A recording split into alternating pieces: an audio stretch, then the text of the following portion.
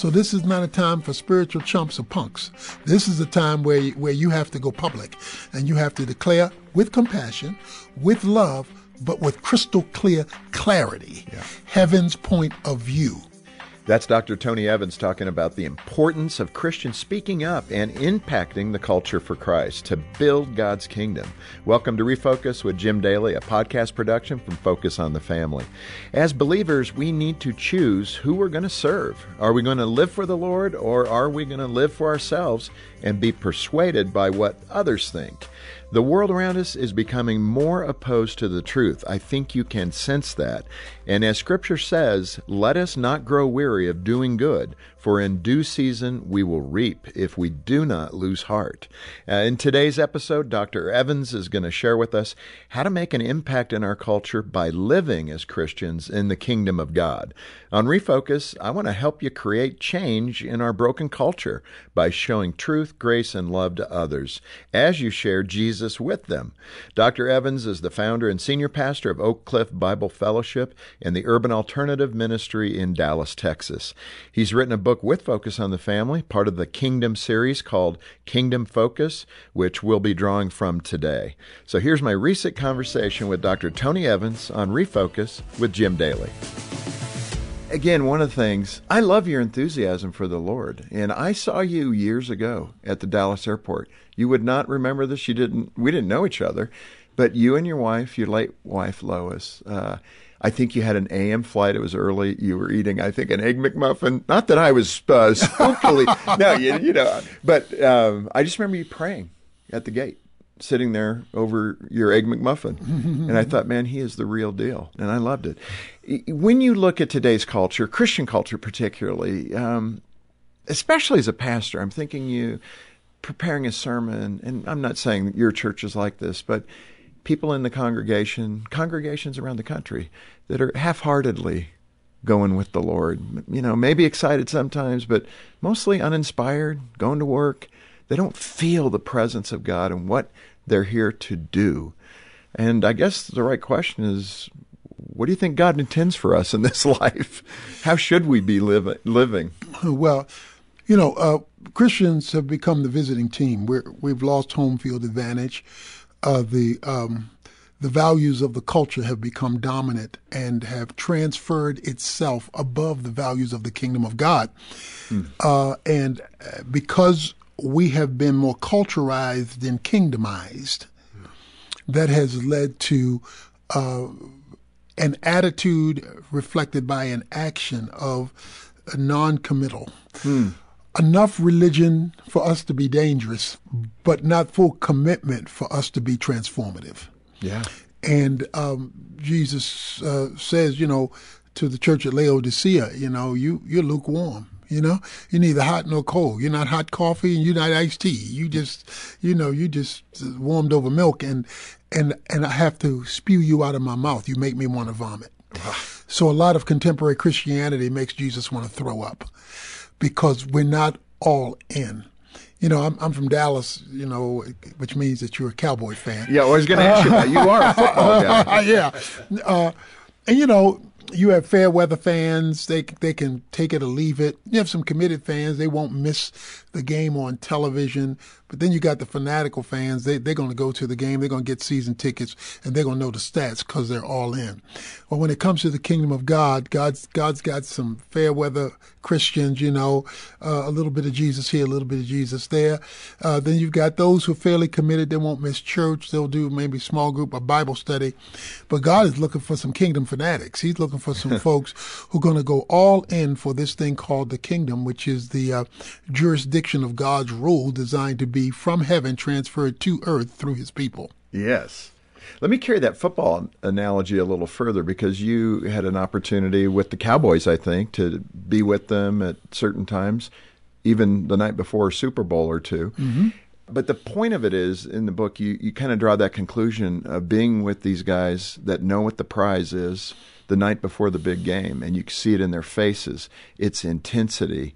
It's, we're in for this. And that's kind of adding to that analogy, right? Well, absolutely. I mean, when in preseason, I was chaplain for the Cowboys for 5 years under Tom Landry. And now my son, who played in the NFL for 4 years, is taking my place as chaplain. And when they gather in preseason, the discussion is about the Super Bowl. Now, they got 16, 17 games to go, but they have a vision that's presented them of where we want to wind up. So it's not just this game, it's this vision. And if you don't have a kingdom vision and you only have a goal for the moment, then you're missing the big picture. And therefore you wind up living for the moment and not for the purpose, which means you won't accomplish the purpose because you won't be fully committed because you're not looking big enough. You're looking too small.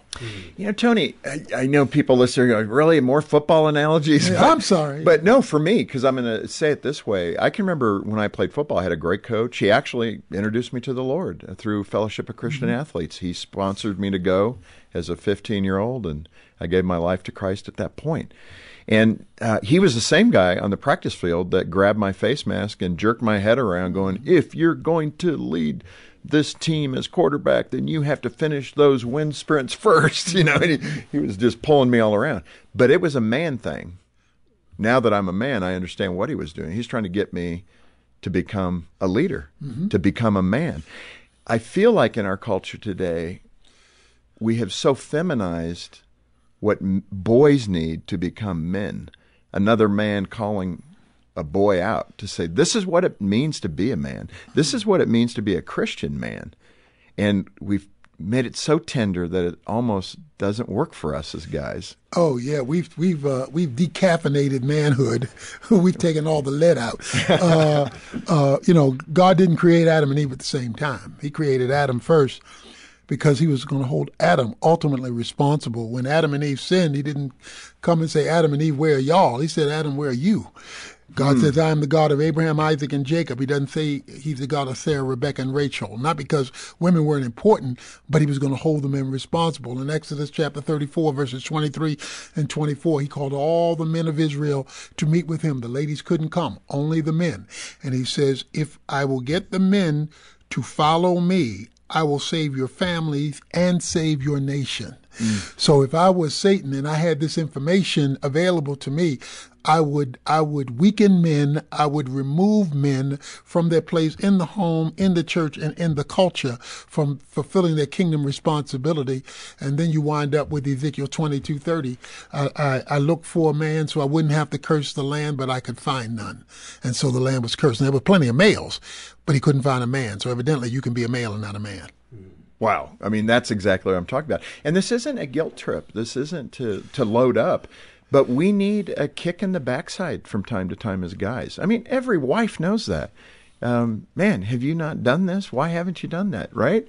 Yeah, I mean, men need a challenge. And we've not had enough men to challenge other boys and men to biblical manhood, leading to all levels of kind of breakdown in our society and with the next generation, which is tragic, and that has made us the visiting team. However, even if you're the visiting team, you're still expected to win. So we still gotta do our job and get on the field and raise the next generation to make an impact for the kingdom of God.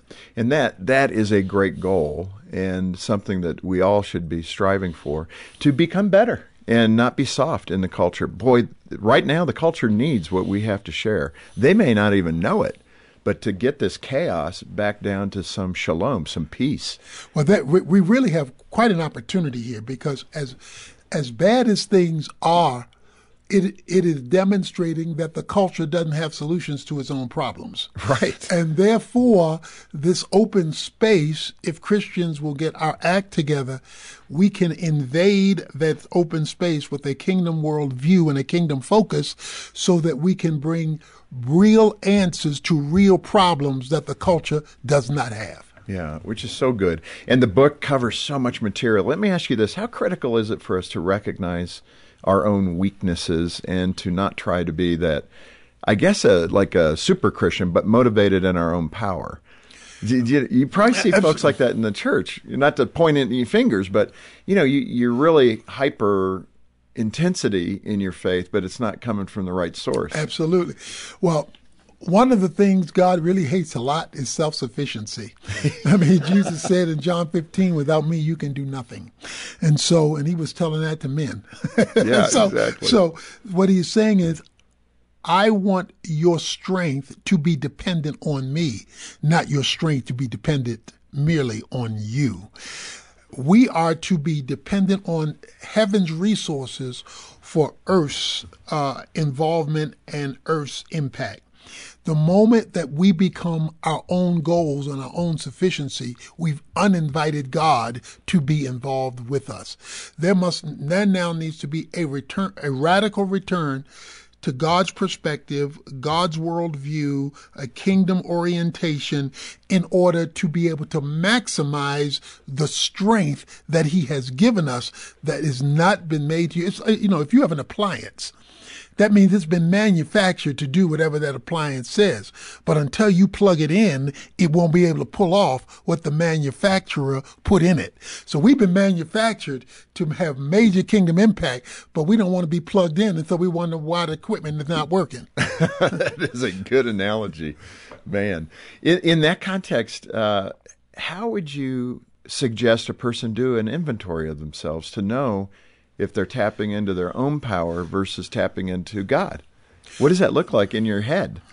Well, first of all, it does start with a mindset.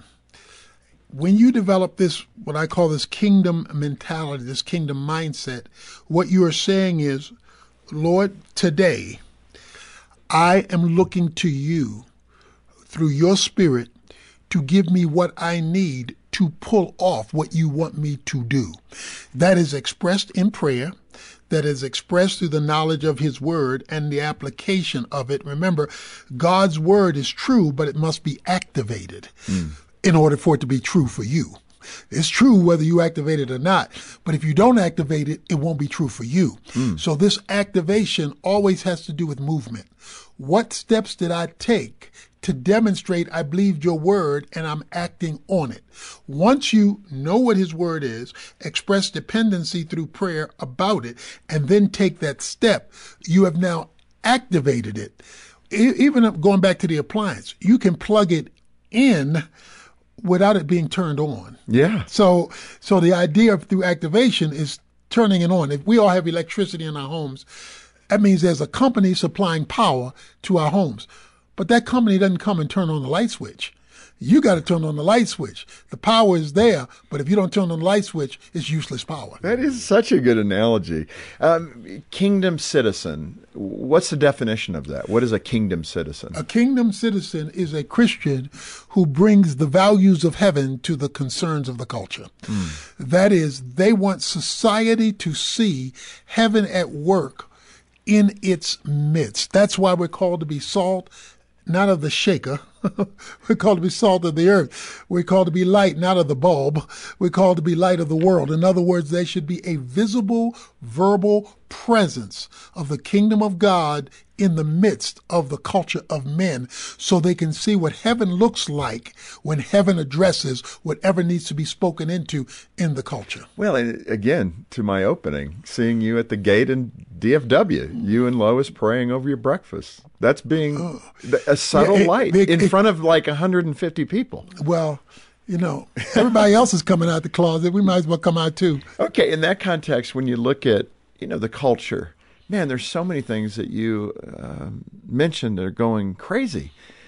How do we make a difference? I know we talk about the public policy stuff, but really it's bigger than that. This is spiritual.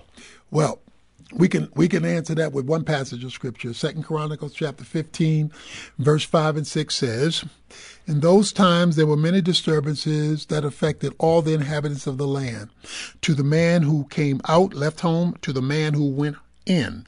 Then it says, city rose up against city, and nation rose up against nation. And then verse 6 concludes with these words, "For God troubled them with every kind of distress." You would have thought it would have said, "For the devil troubled them with every kind of distress," but it doesn't.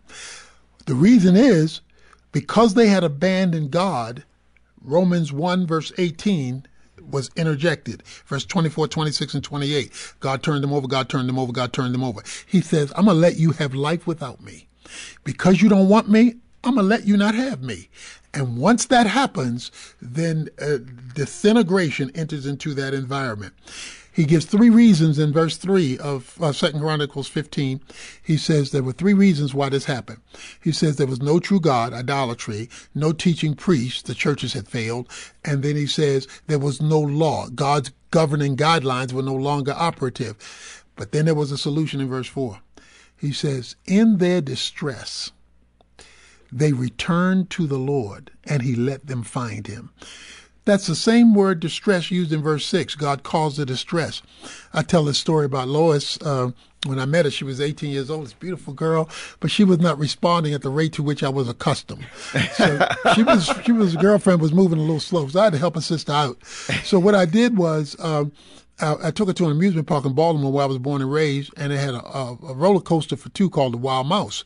And it went, wild, and it went like it was going to jump off the track and turn real quick. I got 2 tickets. And the wilder the ride got, the closer she got. By the time the ride was over, you thought only one person got on it.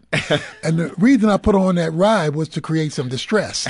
Because I know if I created enough distress, she'd move a little closer, okay? Wow. So God allows distress to wake us up to our need for him and draw us closer to him. We have abandoned a biblical kingdom worldview, even Christians have. And we have been co-conspirators to cultural demise. So there needs to be a radical return of God's people if the culture is going to be changed. God's not going to skip the church house to fix the White House. Tony, it's obvious that you believe, but I want to make sure I hear you clearly. You think we're at that moment in the culture where God has handed the culture over to the deprivation of their desires. Yeah, and worse than that, we're in stage 3. There are 3 stages in Romans 1, and stage 3 is he turns them over to a depraved mind. Yeah, and because people's thinking is insane. That's where we're at. I mean, we're in the insanity stage. And what makes it worse is when he comes to the end, he says, because they not only do the same, but they approve of those who do them. So it's the approval. When you legislate, legalize, approve, you transfer these values to the next generation that are evil. We're at the level, so we don't have a lot of time left right now to turn this thing around. So this is not a time for spiritual chumps or punks. This is a time where you have to go public, and you have to declare with compassion, with love, but with crystal clear clarity, heaven's point of view. And this demands a kingdom focus and a kingdom mindset and a kingdom declaration and demonstration. Yeah, which is so good. Let's, and this is meat. We're talking about some heavy stuff here, but looking at the church, you also feel like, there's too much softness in leadership, and we're not doing those things you just said. Yeah. So how does that turn around? How do pastors become a little more stiff in their spine on spiritual things? Well, a mist in the pulpit will always lead to a fog in the pew. And when the leaders are not only preaching the word, which is where it starts, but empowering members to execute the word with accountability. For example, in our church in Dallas, we won't let you join if you don't agree to serve. You can't say, preach to me, sing to me, marry me, bury me, but expect nothing from me. That's called a leech. And the whole idea is not just the church is not a hospice. It's a hospital. A hospice is where you're made comfortable while you die. A hospital is where you are fixed so you can live. The church is supposed to be a hospital. Yes, people come broken, struggling, and needs, but we're supposed to patch them up so they can go back to work. Right. Not just sit, soak, and sour in the sanctuary. So there's a critical need for pastors to have a proclamation, a leadership base, and influence into the congregation. So when the benediction is given, the church has just gotten started. Right. Because now a doctor is not just a doctor. He's God's representative in the medical field, so the medical field sees what God looks like when God helps hurting people. A lawyer is not just a lawyer. They're God's representative in the Bar Association, so the Bar Association gets to see what God looks like when God tries a case, and on and on and on. That you are now representatives of the kingdom of God in your sphere of influence, making you a kingdom representative. And I feel for the pastors, because today's churches, it's not necessarily about come in, patch up, and go out. We come in and, there isn't enough servant attitude. And we expect the pastors to do the work rather than helping them. Absolutely. So the fundamental thing that, in my view, the church has missed is the kingdom. And the Christians have missed is the kingdom. So we evangelize to get people to heaven. We then don't turn them around and get heaven to the people while they're on earth. Mm-hmm. And the idea of the kingdom is to bring thy kingdom come, thy will be done on earth as it is in heaven. The reason why you're not raptured the moment you get saved is there's a job for you to do until you get to heaven. And unless you make the connection that there's no distinction between secular and sacred, if you've been kingdomized, everything is now sacred. Everything comes from a spiritual root. Let me put it this way. Everything visible and physical is always preceded by something invisible and spiritual. So if you want to correct or change or adjust something in the visible physical, you must identify its invisible spiritual cause to get the visible physical cure. And unless you make that connection, you'll have this division that is not part of the kingdom. Give us an example of that, how to help us learn how to do it. Just pick something that you just alliterated on. What would it be like to think of a situation? I mean, when God declared in Genesis 1, I'm going to make them male and female. He said, I'm going to make them in my image. An image is a mirror, so we're to reflect him. He says, I want them to replicate, be fruitful and multiply. And then he says, let them rule. Then after that, he says, and he blessed them. People get married for the blessing first. I want to be happy. I want to be fulfilled. There's nothing wrong with that. But that's assuming some things preceded it, which was the basis for which you're going to be blessed. And that is you're fulfilling your kingdom responsibility of representing me, of replicating me through the next generation of your children, fruitful and multiply, and that you are ruling in unity. So when God says in 1 Peter chapter 3, verse 7, if a husband and wife are in conflict, the husband's prayers are hindered, you have to understand God will work with the family based on the unity around his kingdom purpose. Then you get to be happy. But if you forget the kingdom purpose, your happiness is going to be in jeopardy because your happiness was dependent upon just you and her and him and not the kingdom role of marriage. That's why he tells the husband, you're supposed to be like Christ, and you love the wife like Christ loved the church. How do you love the church? To death. So if you're still alive, you ain't finished yet. Okay? So unless you have the spiritual kingdom purpose and you're only looking for your own happiness, then you're going to miss the bigger goal, which brings the personal blessing. That right there, if I were to ask you to put a percentage on people in the church that are living there, what would you say it is? Less than 10%. Yeah. Very small. But because we have dumbed down the institution of marriage and family to cultural nuances, not to kingdom purposes. In addition to that, the demonstration of that power that you referenced a while ago, you've had some great losses in your family over the last few years. I mean, I was reading through the prep. I mean, first describe that loss, and then here's the point. How you have managed that publicly, how you have expressed it, doesn't mean you're without grief. But I'm still here. I still got a job to do. I'm pressing forward. But describe the loss and how you have processed that and still wake up every morning like you did today, ready to go.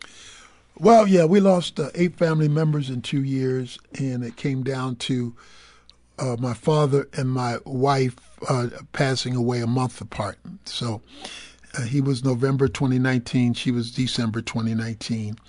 So I'm toggling back from Dallas to Baltimore, where he was, trying to care for both of them. So it was a traumatic time of drain, of grief, of sadness. Now, she passed away on December 30th. The next day was December 31st, New Year's Eve service, which we have every year. As she was failing, she looked at me and she said, don't you stop preaching. Mm-hmm. Don't you stop serving the Lord. Don't let the devil win.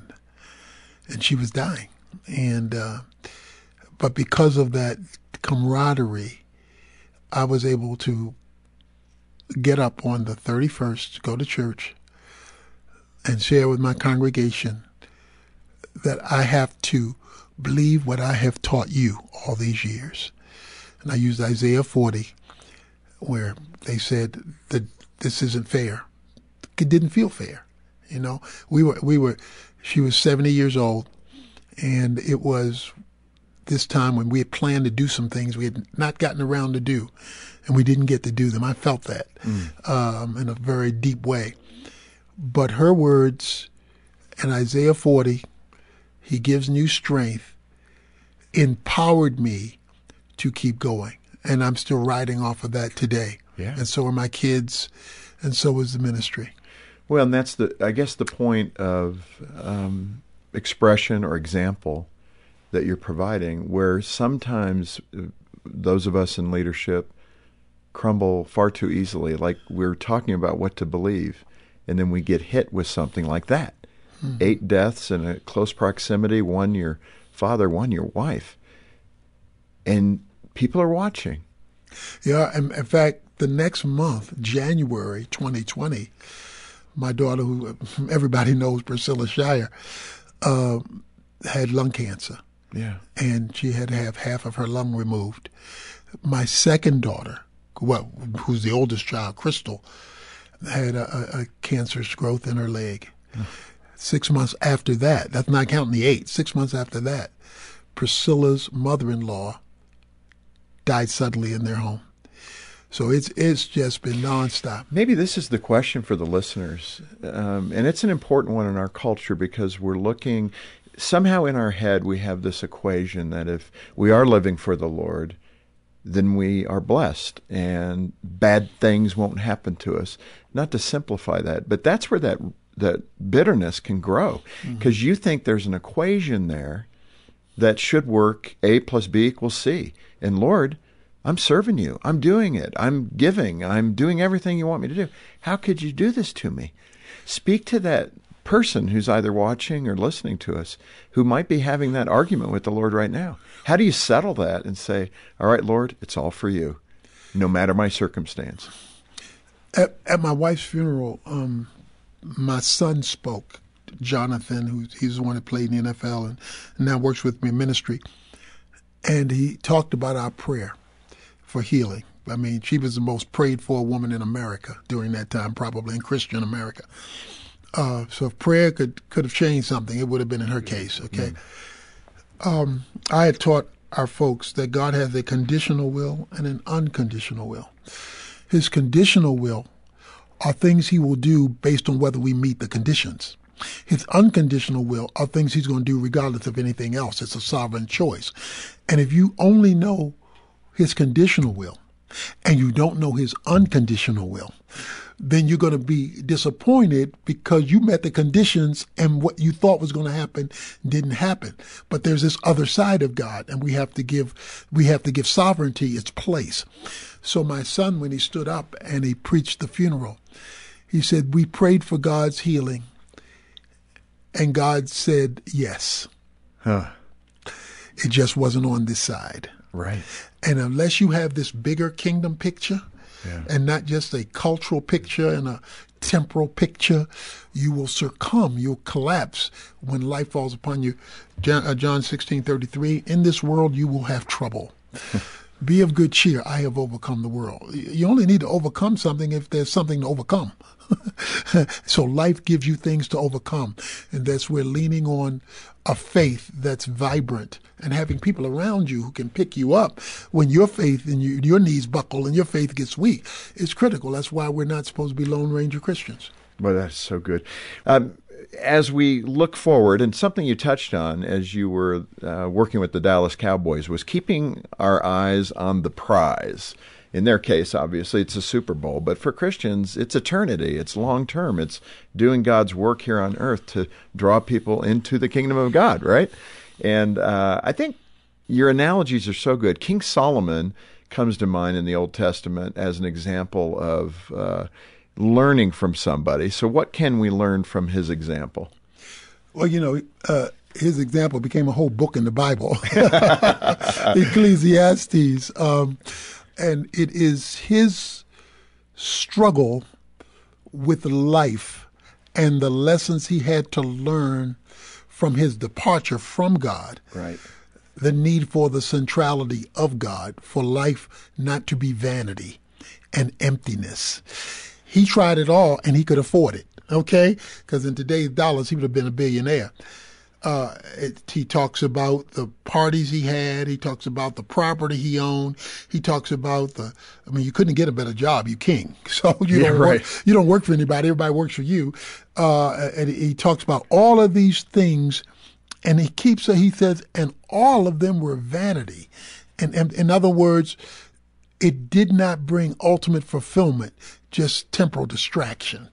And then he says throughout the book of Ecclesiastes that the only thing that can bring meaning and fulfillment is when life is connected to God. He says, this is the purpose. This is the goal, to connect everything to God. It is okay to have a great career. It is okay if you legitimately, ethically, and morally make money. It's okay. But the problem is when it gets disconnected from God. The verse you quoted, seek ye first the kingdom of God. There's some things God can't do. There's some things God can't do. For example, God can't lie. The Bible says for two immutable things, it's possible for God to lie. God can't compromise his nature. God can't retract his word. Certain things God can't do. There's another thing God can't do. He can't be second. The moment you make God second, you have now created an idol for whatever is in front of him. And you know what I found talking with people that don't know the Lord? It's that chase. For the business guys, it's one more deal. They've already made, $700 million, right, and their kids are out of control. But, it's just one more deal. I got to keep working. And even within the LGBTQ community, I've met with some of them, and marriage is going to give us this dignity, and it's not meeting that need. There's still that hole. Because it's not, the culture's affirmation is not really what it's about. Absolutely. And the hole is still there in so many of the people I've talked to. Absolutely, and because it is a faulty priority, and when that priority gets lost, Psalm 128 lines out a kingdom layout for life. In verse 1 and 2, it says it starts with taking God seriously. He calls it fearing God. That means to take God seriously, not casually. He then goes to the family in verse 3. Your wife shall be a fruitful vine, your children like olive plants around your table. So you use the table not just for eating, but for leading in family harmony and unity and direction and guidance. In verse 5, he goes to Zion. Zion was the temple. So you went to gather with other people who shared the like faith. Then he goes to the city, the prosperity of the city. And then he goes to the peace of Jerusalem, the prosperity of the country. And he closes with, and you'll see your children's children. That's lineage and legacy. So individual, family, church, community, when you flow that way, you're flowing as a kingdom representative, and you're flowing, and each one of those tells you the benefit that God will bring when you're flowing in this process of kingdom order. Yeah, that is so good again.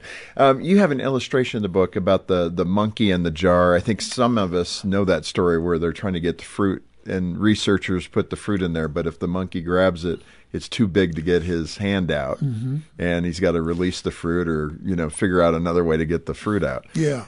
So when the monkey is in there, if he gonna hold on to that, he gonna be stuck. Right. Okay. But he can't let go. I mean, it's so bizarre. He can't let that. Yeah, because he is so passionate about getting that he loses his freedom, his purpose. He loses the ability to do what he was created to do because he's after something that is holding him hostage. Yeah. And too many people and too many Christians are being held hostage by that which is illegitimate because it feels good or it tastes good or we think it's good or it's good for the moment, and it does not have eternity attached to it.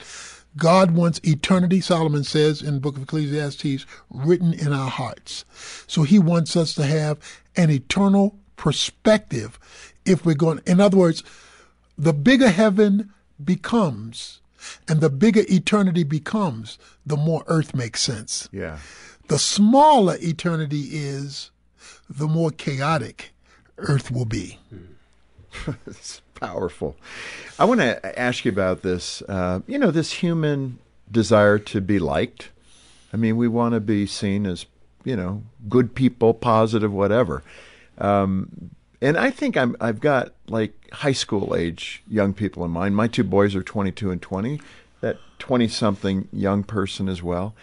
we tend in the culture because of the saturation of marketing and everything else, we develop this desire to be liked. Oh my goodness, look at social media. Mm-hmm. That's all about getting likes. They even call it getting liked. So in that context, the Lord says you're not going to be liked by the world if you're standing with me. People will hate you because of me.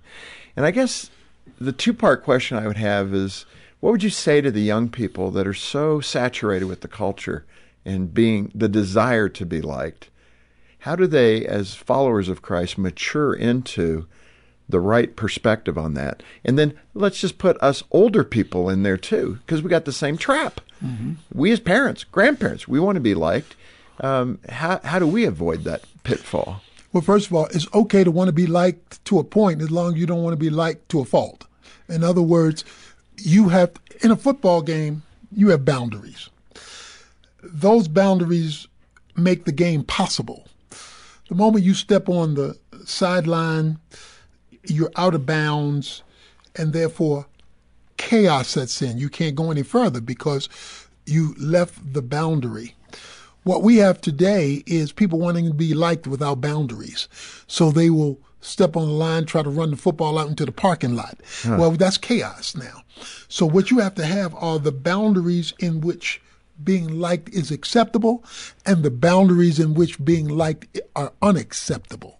Once you establish your boundary, anything within those boundaries enjoy to the max if they're God-honoring boundaries.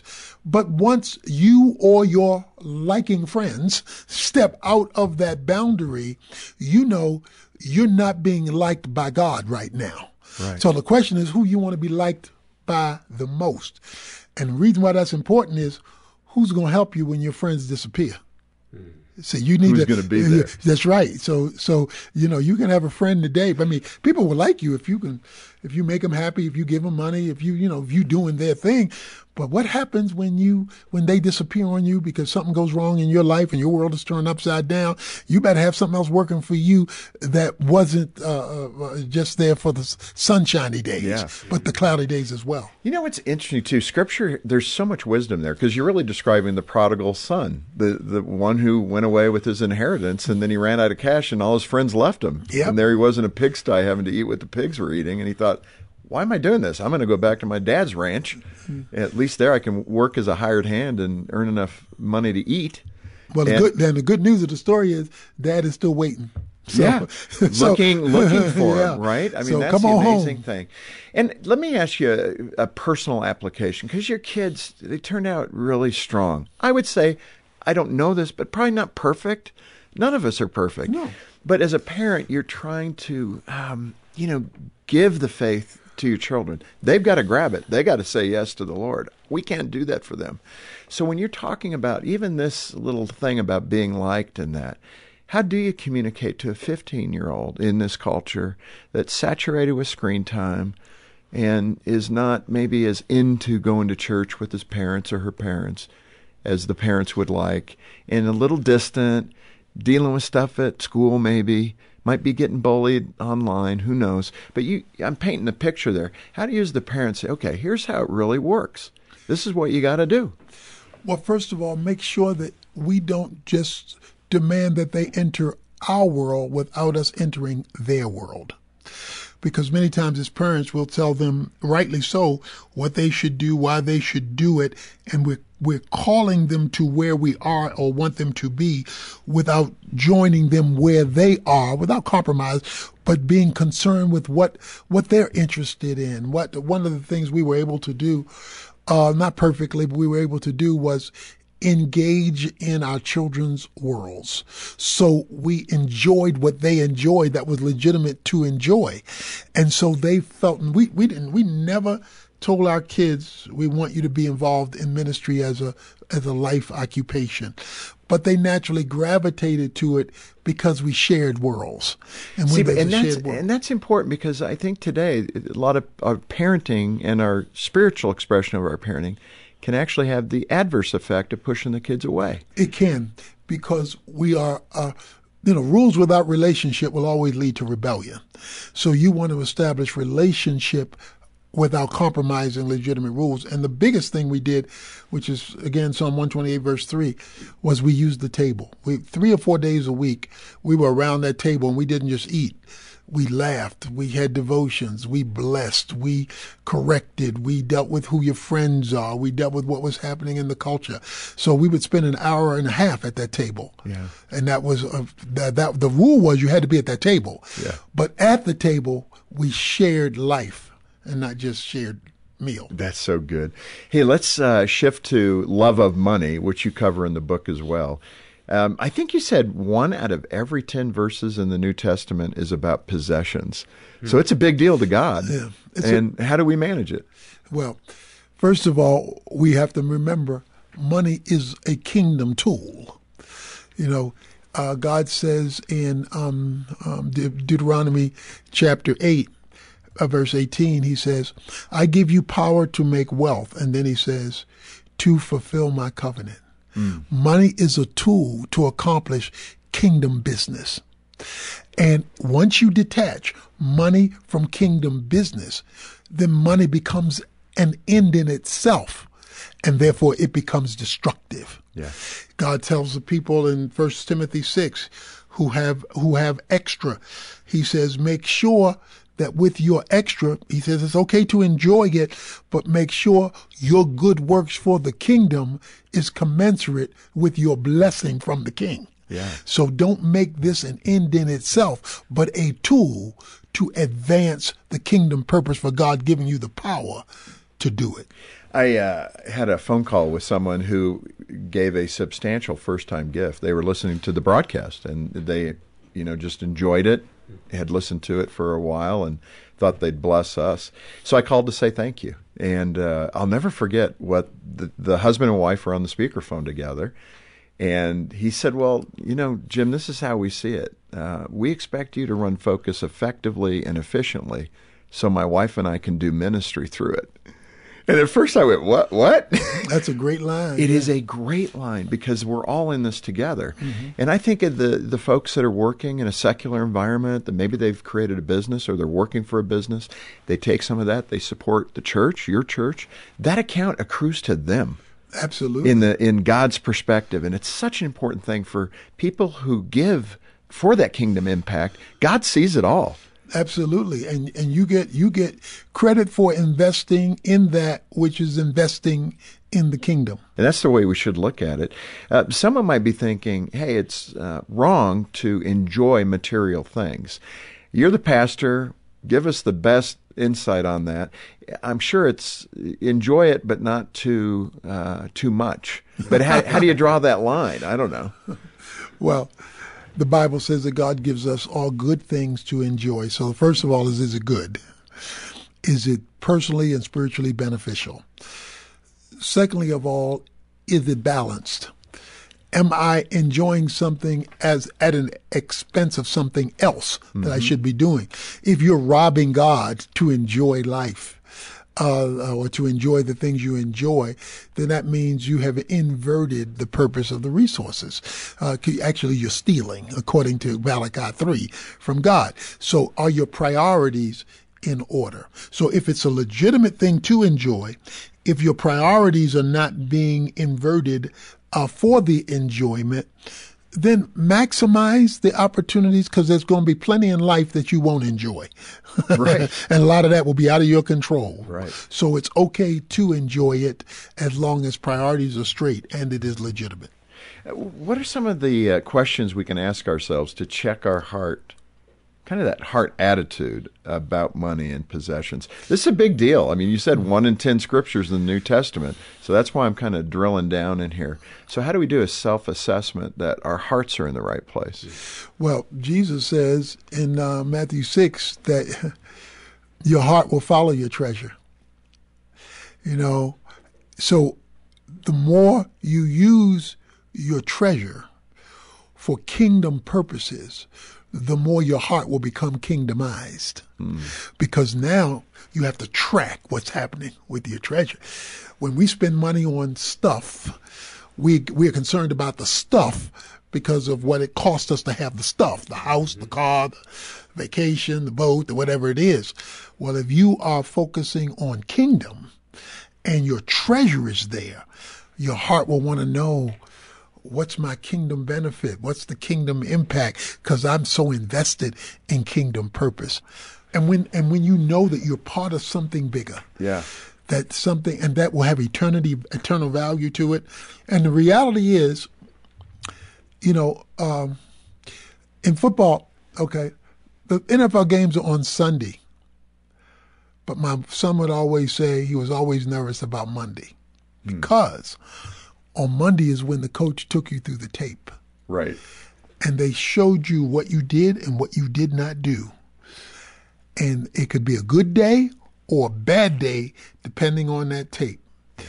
It doesn't matter what you say about what happened on Sunday. They're going to say, let's check the tape. When you stand before God and I stand before God at the judgment seat of Christ, He's going to pull down the screen and tell me what you think about your Christian life while you were on earth. Well, I think this, that, and the other. God's going to say, well, let's check the tape. And the question is, when He shows your tape, will there be enough on that tape to say you were kingdom-oriented, or will it all hit the cutting room floor? Tony, you've compared retirement planning to spiritual discipline. Now, how does that work as an example? Well, when you are planning for retirement, you're planning for that well in advance of retirement. Yeah, years, hopefully. You are thinking long term. You're not just spending it today because today is the only thing that matters. Because when you do retire, you want to retire well. Right. That's the goal. And so when we are planning our lives as kingdom citizens and kingdom representatives, we should be planning with the long-term view. When my life ends and I transition to glory, what will I have laid aside that has eternal value attached to it, and not just temporal things I leave behind? Because what God is going to want to know is not merely what you left behind, but what you forwarded ahead, what you did that heaven can use, the people you've helped, the impact you've made. And you got to think of that now while you are in the process, not at the last minute when it's too late to save. You have a weight loss story that illustrates how transformation takes place in our lives. I think you were in your 60s when your doctors were saying, time to do a little adjustment. And you did it.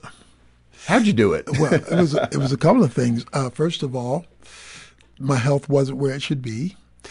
Secondly of all, my doctor wouldn't play games with me. He told me the truth. Scared me a little bit.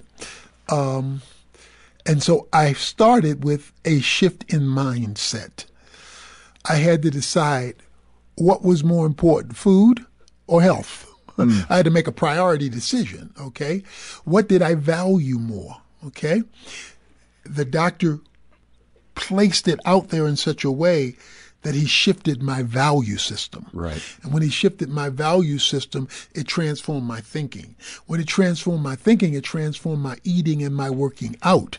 And when that got transformed, weight fell off, health got better, and quite frankly, I began to look better. So if I do say so myself. No, it's all true. Yeah. It's all true. So when you kingdomize that, it's a shift in value system where you place the spiritual over the physical and where it informs the physical. So now the physical is being lived from the inside out, spirit, soul, and body, not body, soul, and spirit. 1 Thessalonians 5:23. And when you invert that and you're living from the inside out based on a kingdom, spiritual, biblically based value system, the transformation inside is like a popcorn. If you put popcorn in the microwave, it has moisture. Microwave heats up the moisture becomes steam, the steam rises, and you hear pop, pop, pop, pop, pop, pop, pop. That's because you would never thought that little hard outside core was holding that nice soft stuff hostage that long. But when you gave it the right inner environment, the transformation became exposed in the visual. Well, what God wants to do is heat up the spirit so it informs the soul, so we transform what we do with the body.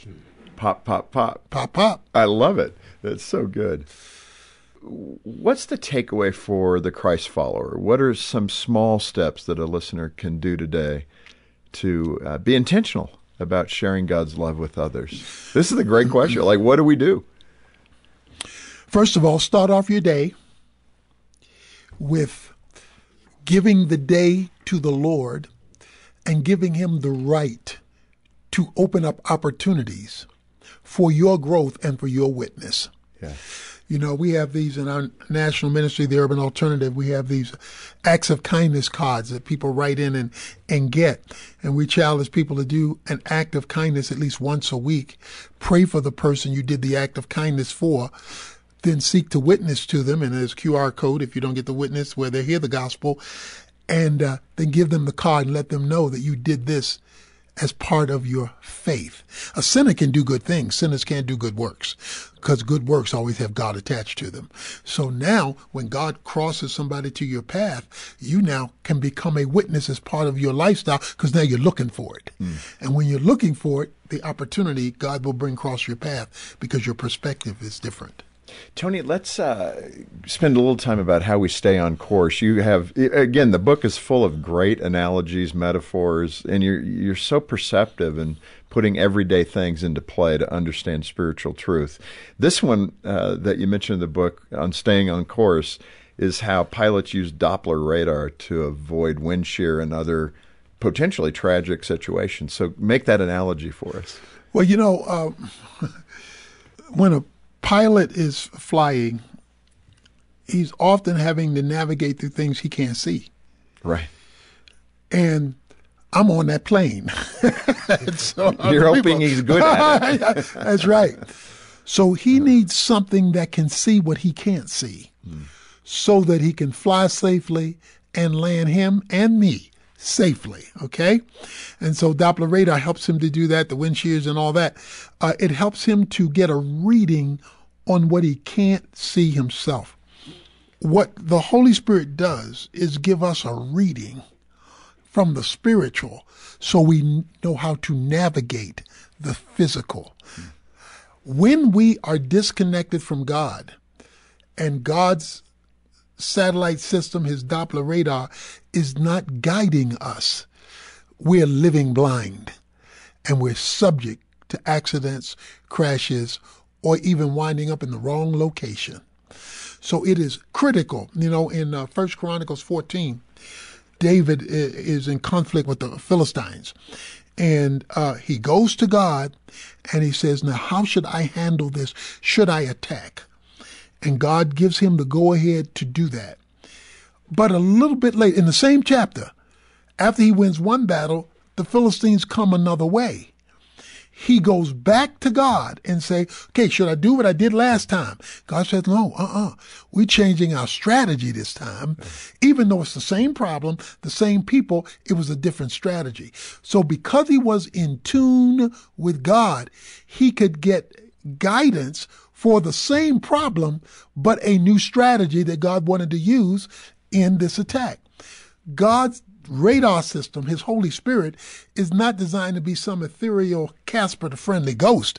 It's designed to be a guidance system to shift our movements in the decisions of life because we're spiritually connected to move in concert with God's will and his kingdom purpose. Yeah. In fact, you've written about abiding in Christ, and it requires, according to your comments, revelation, illumination, confirmation, and application. Describe those. Well, let's talk. Let's use a tea bag. Okay. Okay. Let's say a tea bag. There are two ways people drink tea. A lot of people are dippers, so they take the tea bag and they dip up and down, up and down, up and down, up and down. If you're a dipper now, that means you put the tea bag on the spoon, you wrap the string around the spoon. I'm a dipper. You push your finger on the bag to get more of the tea out. So you're doing a lot of work if you're a dipper. This. Okay, right. Well, I'm not a dipper. I'm an abider. Okay. And an abider drops the tea bag in the water and just leaves it alone. Because if the tea bag hangs out in the water long enough and the water hangs out in the tea bag long enough, there's going to be a transformation that occurs naturally. Yeah. Well, what a lot of Christians do is they dip in on Sunday and dip back out. They dip in on Bible study and dip back out. God wants to hang out with us. That's why Paul can say pray without ceasing in 1 Thessalonians 5. He says pray without ceasing. In other words, this is not a form of devotions. This is bringing me in on everything. Yeah. And you can do that verbally, but you can also do that mentally. Yeah. When you invite God into a circumstance, into a meeting, into a situation, to speak into that and to give you guidance, because now you and the Lord are walking together. You're not just visiting. Well, what I'm getting from that as a dipper, impatience. That's actually what that is. Yeah. And it's true. Yeah, you're trying to rush it. We got to get it go. Come on. Yeah. Wrap it up, squeeze it out. Mm-hmm. Now it's the right color. I can drink it. And that's fascinating, yeah. Yeah, well, so drink your tea differently now. Yeah, I'll be in a biter. That's good. Hey, God knows our hearts, but what are some indicators? Again, it's almost like that. I'm coming back to that a couple times, that self-assessment ability, because you're dropping so many great thoughts on us. And what are some of those indicators that a Christian's heart is, well, let me say my heart is not right with the Lord? What are some things I, as the believer, should be noticing in my own journey, my own walk, that are the red flashes on the dashboard saying, watch out, overheating, stop dipping? Well, first love, Revelation 2, they had all these commendations, but then you have this one condemnation. It says you've left your first love. You didn't leave your love. You left your first love. First love always has something that always goes with it. Passion. Passion is always tied to first love. When you see the fire going out, the excitement going out, I don't want to be with him. You become formal in your relationship, like what happens in a marriage, because they stop dating. There's no passion. That's the greatest warning sign, when the fire for the Lord is diminishing rather than expanding. Jesus would say, the zeal for my Father's house has consumed me. Paul would say, woe is me if I don't preach the gospel. In other words, that's fire. Our fire should be burning hotter, not cooling off. So when you see it cooling off, that means you need more embers in there. Yeah. You need to relight it or have influences that help you relight it, to stir it up. And what are those actions to take that give you those embers? Well, number of things. First of all, sometimes it's just based on a decision to re-engage because you see that you have not engaged. Other times it's big, if you put a single log into a fireplace, it's not going to stay hot for long. It's got to be rubbing up against other logs. So if you are not hot, get around some hot people so that their fire can rub off on you. Yeah. And that's one of the things the body of Christ should give to one another. Well, that's so good. There's so much stress and chaos in this culture, in this world broadly. I mean, wars and rumors of wars. Man, we're starting to hear this, Is World War III around the corner? What's going to happen to oil prices? What's going on with groceries? I mean, it's like bad news on every front. And you can kind of get overwhelmed with that. What's your message to the stressed out, fearful Christian right now? And how do we need to change that fear into trust for God, regardless of our circumstances? Yeah. I will keep him in perfect peace whose mind is stayed upon me. How you feel is generally driven by what you think and what you're focusing on. And what the news cycle does is give us a focus of fear, because it's all day, it's every day, it's nonstop, and that becomes our focus, which controls our fear. So what we've got to do is limit.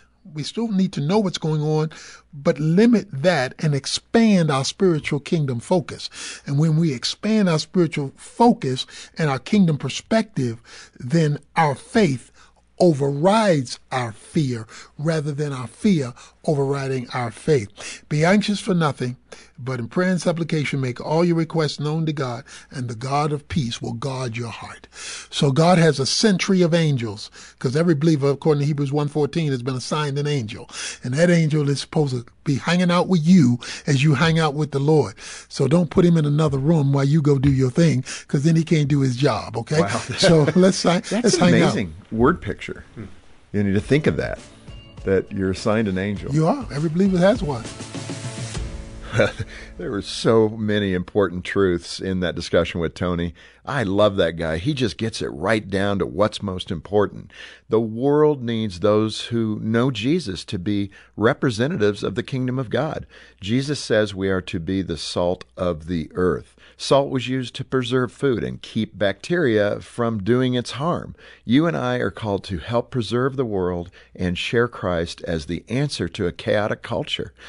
Tony gave us some great examples of how to do that, and that's my mission with the Refocus podcast, to help you bring the kingdom of God into their everyday lives. If you want to help us continue important conversations like this one, I hope you'll support us financially. With a gift of any amount, you can do ministry through us, and I'll send you a copy of Dr. Evans' book, Kingdom Focus, which is published by Focus on the Family and Tyndale. All right, for the inbox segment, here's a voicemail from Andrew. Hey, Jim. So you travel every day, right? Or at least a lot, with a large ministry, meet with a lot of people. And I'm sure you face a lot of criticism because of that with people you come in contact with.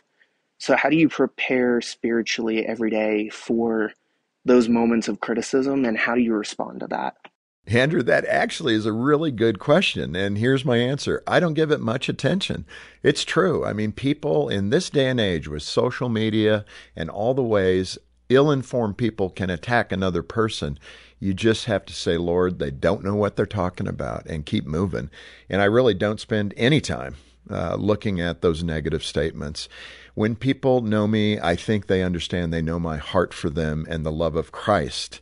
And that's my goal in all of that. These are POWs who are critical. I think what's tough sometimes is when people from within the church are critical of me meeting with perhaps the LGBT leadership or abortion leadership. But my sense is, man, the Lord's going to put us in those places to do His will. I have really created some good friendships in those arenas and put a little dent into their logic. And I praise God for that opportunity. What more can I do? Thank you for submitting that question, Andrew. And I'll send you a copy of my book, Refocus, that I hope will help you deepen that engagement with the culture. Now, if you have a question for me, please send me a voicemail by clicking on the link in the show notes. I would love to hear from you. Thanks again for listening to Refocus with Jim Daly. You can help us reach and encourage more people by telling your friends. Also, like, listen, and subscribe wherever you get your podcasts. Next time on Refocus, listen for a conversation with Jason Jimenez about how to understand the cultural roadblocks that keep Gen Z from connecting with Christ and how to get past them. Number one, there's a difference between approval and acceptance. Okay, you approve of who your daughter is because she is made in the image of God and she's your daughter, and she will always be your daughter, no matter what she believes about her sexuality or her identity.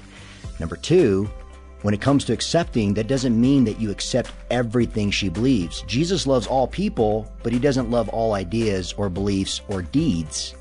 That's coming up on December 4th on the next Refocus with Jim Daly.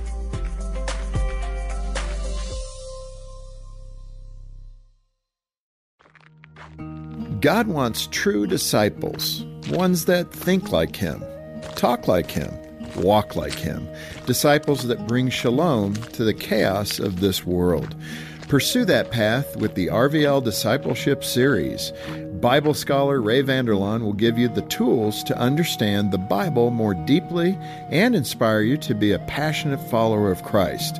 Watch the first episode at rvldiscipleship.com.